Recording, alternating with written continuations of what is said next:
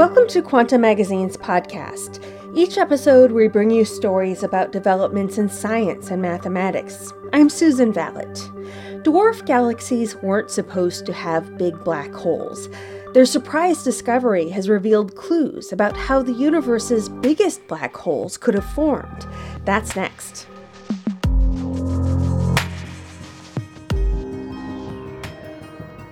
Imagine you're in a lab where you've synthesized ancient DNA sequences and spliced them into modern bacteria just to see how they'd react.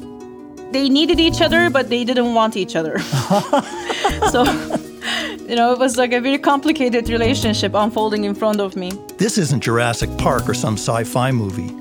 I'm Steve Strogatz, and this is The Joy of Why, a new podcast from Quanta Magazine that takes you into some of the biggest unanswered mysteries in science and math today. Join me on The Joy of Why as we explore these questions. We may not have all the answers yet, but I'm pretty sure the curiosity to figure them out is in our DNA. Subscribe to The Joy of Why wherever you get your podcasts. New episodes drop every other Thursday.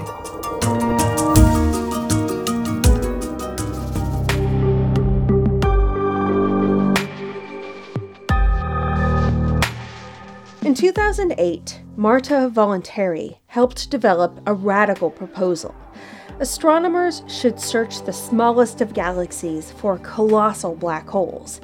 These are hulking behemoths weighing many thousands of solar masses. She reasoned that if they could find them, the objects could teach us how the universe's very first black holes formed. The only problem was that big black holes weren't supposed to exist in little galaxies. Shrimpy dwarf galaxies seemed to lack the gravitational muscle needed to pack enough mass into one black hole. To many researchers, it sounded as if Voluntari and her collaborators were suggesting the astrophysical equivalent of finding a brontosaurus in a bathtub. Voluntari, who's now at the CNRS Institute of Astrophysics in Paris, talked with reporter Charlie Wood. Black holes in dwarf galaxies were not conceivable. I mean, people thought, they just told me that I was crazy thinking that there are black holes in dwarf galaxies. Then astronomers started finding the beasts.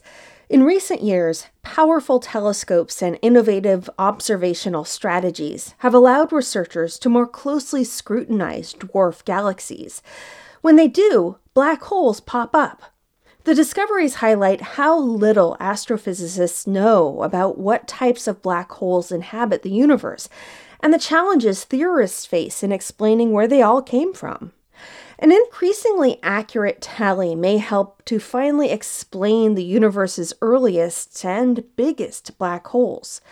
Ryan Hickox is an astronomer at Dartmouth College who recently helped locate one himself. When people look in different ways, there are more and more ways to find black holes in these low-mass galaxies.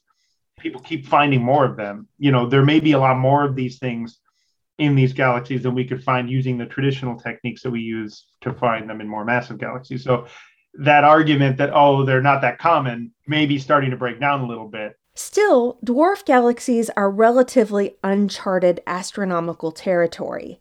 They're 10 to 100 times lighter than the Milky Way, and they lack the gravitational oomph to pull themselves into the tidy, round shapes amenable to theorizing. They're also patchy, dim, and generally hard to study in detail. Or as Voluntari says, when you go to dwarf galaxies, they're a total mess. An elliptical galaxy is just a big sphere. So, you can model it analytically.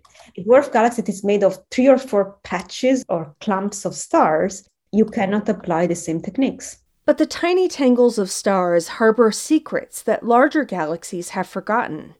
Researchers believe that galaxies like the Milky Way are the patchwork products of more than 10 billion years of mashups. Galaxies repeatedly smash into their neighbors, growing larger each time.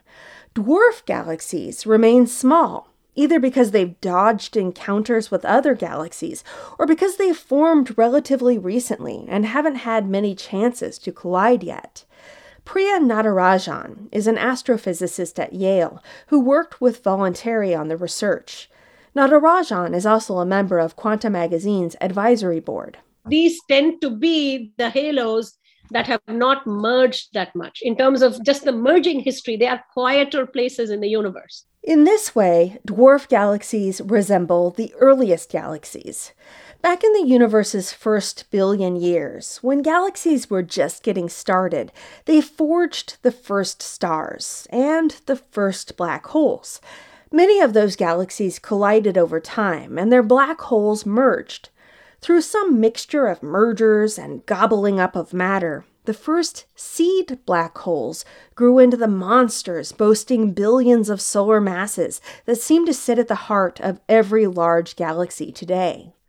But dwarf galaxies haven't experienced many mergers, and they tend to have less matter to feed their black holes.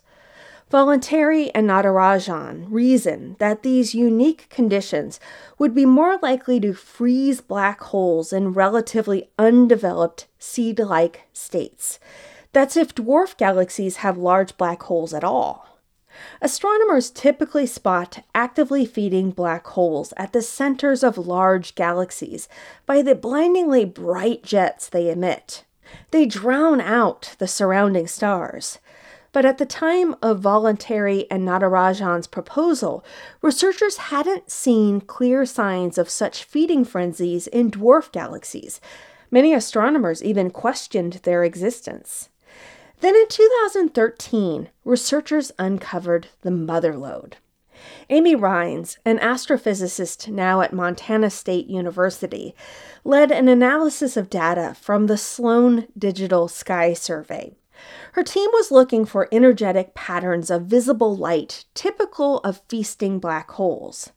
Of the 25,000 or so dwarf galaxies her algorithm scoured, 151 showed signs of hosting growing black holes of hundreds of thousands of solar masses.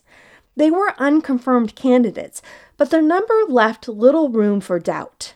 Dwarf galaxies could sculpt massive black holes. Suddenly, Voluntari's proposal seemed less radical. Now, astronomers have come up with fresh ways to find more of these hidden giants. Mallory Molina, an astronomer collaborating with Rines at Montana State, stumbled onto a new technique by pure luck. The biggest problem that we have isn't necessarily like knowing how to look for black holes. It's cutting through the very bright signal from the galaxy that can very easily hide the signal of the black hole. So Molina was trying to confirm one of Rines's candidates from a radio survey. And in one of the objects, I detected a really strong iron 10 line, which I thought was kind of weird because iron 10 is typically a really difficult line to detect. And so I was like, oh, that's kind of neat that we found that iron 10 line. And then based on the other properties, we thought that it might be caused by outflowing winds. And so we're like, oh, that's kind of cool. Like I haven't really seen that in a lot of galaxies, even on the massive end. That orange glow of radiation was a telltale sign of iron atoms that had been so battered that they lost 9 electrons. This is known as the iron 10 line. So the researchers checked another candidate and noticed something similar about both objects. They had that really strong coronal line that is very strongly associated with black holes. While neither object had the traditional appearance of a feeding black hole, it was hard to imagine what else could be doing such violence to iron atoms. It's usually associated with black holes because you have to have like a pretty catastrophic event in a star, like a supernova or something like that, to create a very strong detectable iron 10 line. Molina wrote code to search through about 46,000 dwarf galaxies observed by the Sloan Digital Sky Survey and found that 81 galaxies glimmered with the faint orange of damaged iron. Molina and their colleagues argue that in these dwarf galaxies, a giant black hole is heating the gas around it enough to blast electrons from their atoms. They published their findings in the Astrophysical Journal in November. These black holes occupy galaxies beyond the reach of previous surveys, which struggled to pick out the glimmer of active black holes against the dazzling radiance of baby stars. Molina likens the effort to looking for a flashlight while a spotlight shines into your eyes. You just can't see because of the glare. The distinct color of the iron tin line makes large black holes pop out against the background, showing that smaller dwarfs with lots of stellar nurseries can also host giant black holes. Here's Voluntary again. Dwarf galaxies are always bringing surprises. It's important not to stop at the most conventional techniques. I'm so glad to see that there are new ways of finding black holes because it's been incredibly hard. They're so faint. Space telescopes have also helped reveal hidden black holes. Last year, Hickox and his student Jack Parker re-examined 8 relatively nearby edge cases from Rhines's 2013 survey. They aimed NASA's space-based Chandra X-ray Observatory at each dwarf galaxy for about 4 hours. One of the 8 galaxies had a speck at its center that shone brighter with high-energy X-rays than low-energy X-rays. This suggested that the radiation was punching through a dense cloud of gas. This is just the sort of cloud that could be completely cloaking black holes in more distant galaxies. They described their results at the American Astronomical Society conference in January. While the results raise the odds that many dwarf galaxies have massive black holes, the fraction that actually has them remains hotly debated. In 2008, astronomers would have said that fraction was near zero. The true number depends on the percentage of black holes that are actively feeding, and therefore shining, and the percentage of bright black holes that are enshrouded by gas and dust. If these percentages are similar to those observed in their supermassive siblings, massive black holes could reside in the majority of dwarf galaxies. But that's a big if. When Voluntary first urged astronomers to work out how common dwarf galaxy black holes were in 2008, she did it because the answer might help distinguish between 2 explanations for a seemingly impossible discovery. A few years before, the Sloan Digital Sky Survey had seen billion solar mass black holes dating back to the universe's first billion years. Astronomers couldn't figure out how they had gotten so heavy so quickly. It was like encountering a stand of towering redwoods on a still smoldering volcanic island. Either they had shot up incredibly fast, or they had come into being already partly grown. The find stimulated research exploring both possibilities. Some astrophysicists developed theories of extra gassy environments that would allow small seed black holes, the corpses of the first stars, to experience sustained growth spurts. Others detailed ways in which special circumstances could coax giant balls of gas to skip stardom and collapse directly into a big seed, starting out life as a black hole already weighing thousands of stellar masses. The big seed theory gained popularity, in part because dwarf galaxy black holes seemed so rare. That rarity supported the idea that a special event would be needed to jumpstart growth. Now, some astronomers are wondering if the spate of new black holes partially revives the notion of small seeds. Here's Melina again. If there are a lot of little small black holes, then that kind of favors not direct collapse, but things like stars colliding or stuff like that, where it's easier to make smaller black holes. Whereas if we only saw black holes in a couple of dwarf galaxies and they were big, that would imply that the first generation of black holes were just direct clouds that collapsed. So finding this new population is kind of indicating that these smaller seed mechanisms might be correct. We don't know for sure, but like it's implying that direct collapse may not be the end-all be-all of how the first generation of black holes were formed. But recent work has complicated the debate. Natarajan has found that the cosmos could make both large and small seeds throughout its history. Still, she called the new observations super helpful for uncovering overlooked groups of black holes that formation theories will need to account for. We have an incomplete census of black holes.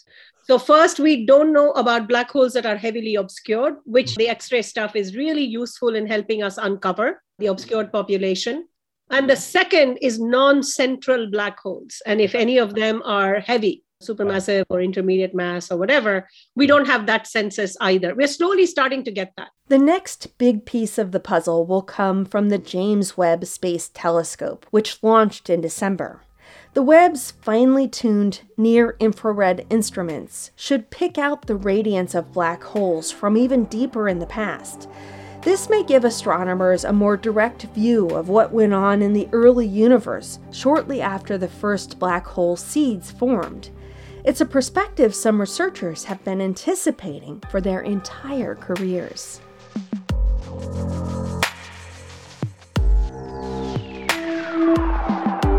Matt Karlstrom helped with this episode. I'm Susan Vallet. For more on this story, read Charlie Wood's full article, Tiny Galaxies Reveal Secrets of Supermassive Black Holes, on our website, quantamagazine.org. Explore math mysteries in the Quanta book, The Prime Number Conspiracy, published by the MIT Press. Available now at Amazon.com, BarnesandNoble.com, or your local bookstore. Also, make sure to tell your friends about the Quanta Magazine Science Podcast and give us a positive review or follow where you listen. It helps people find this podcast.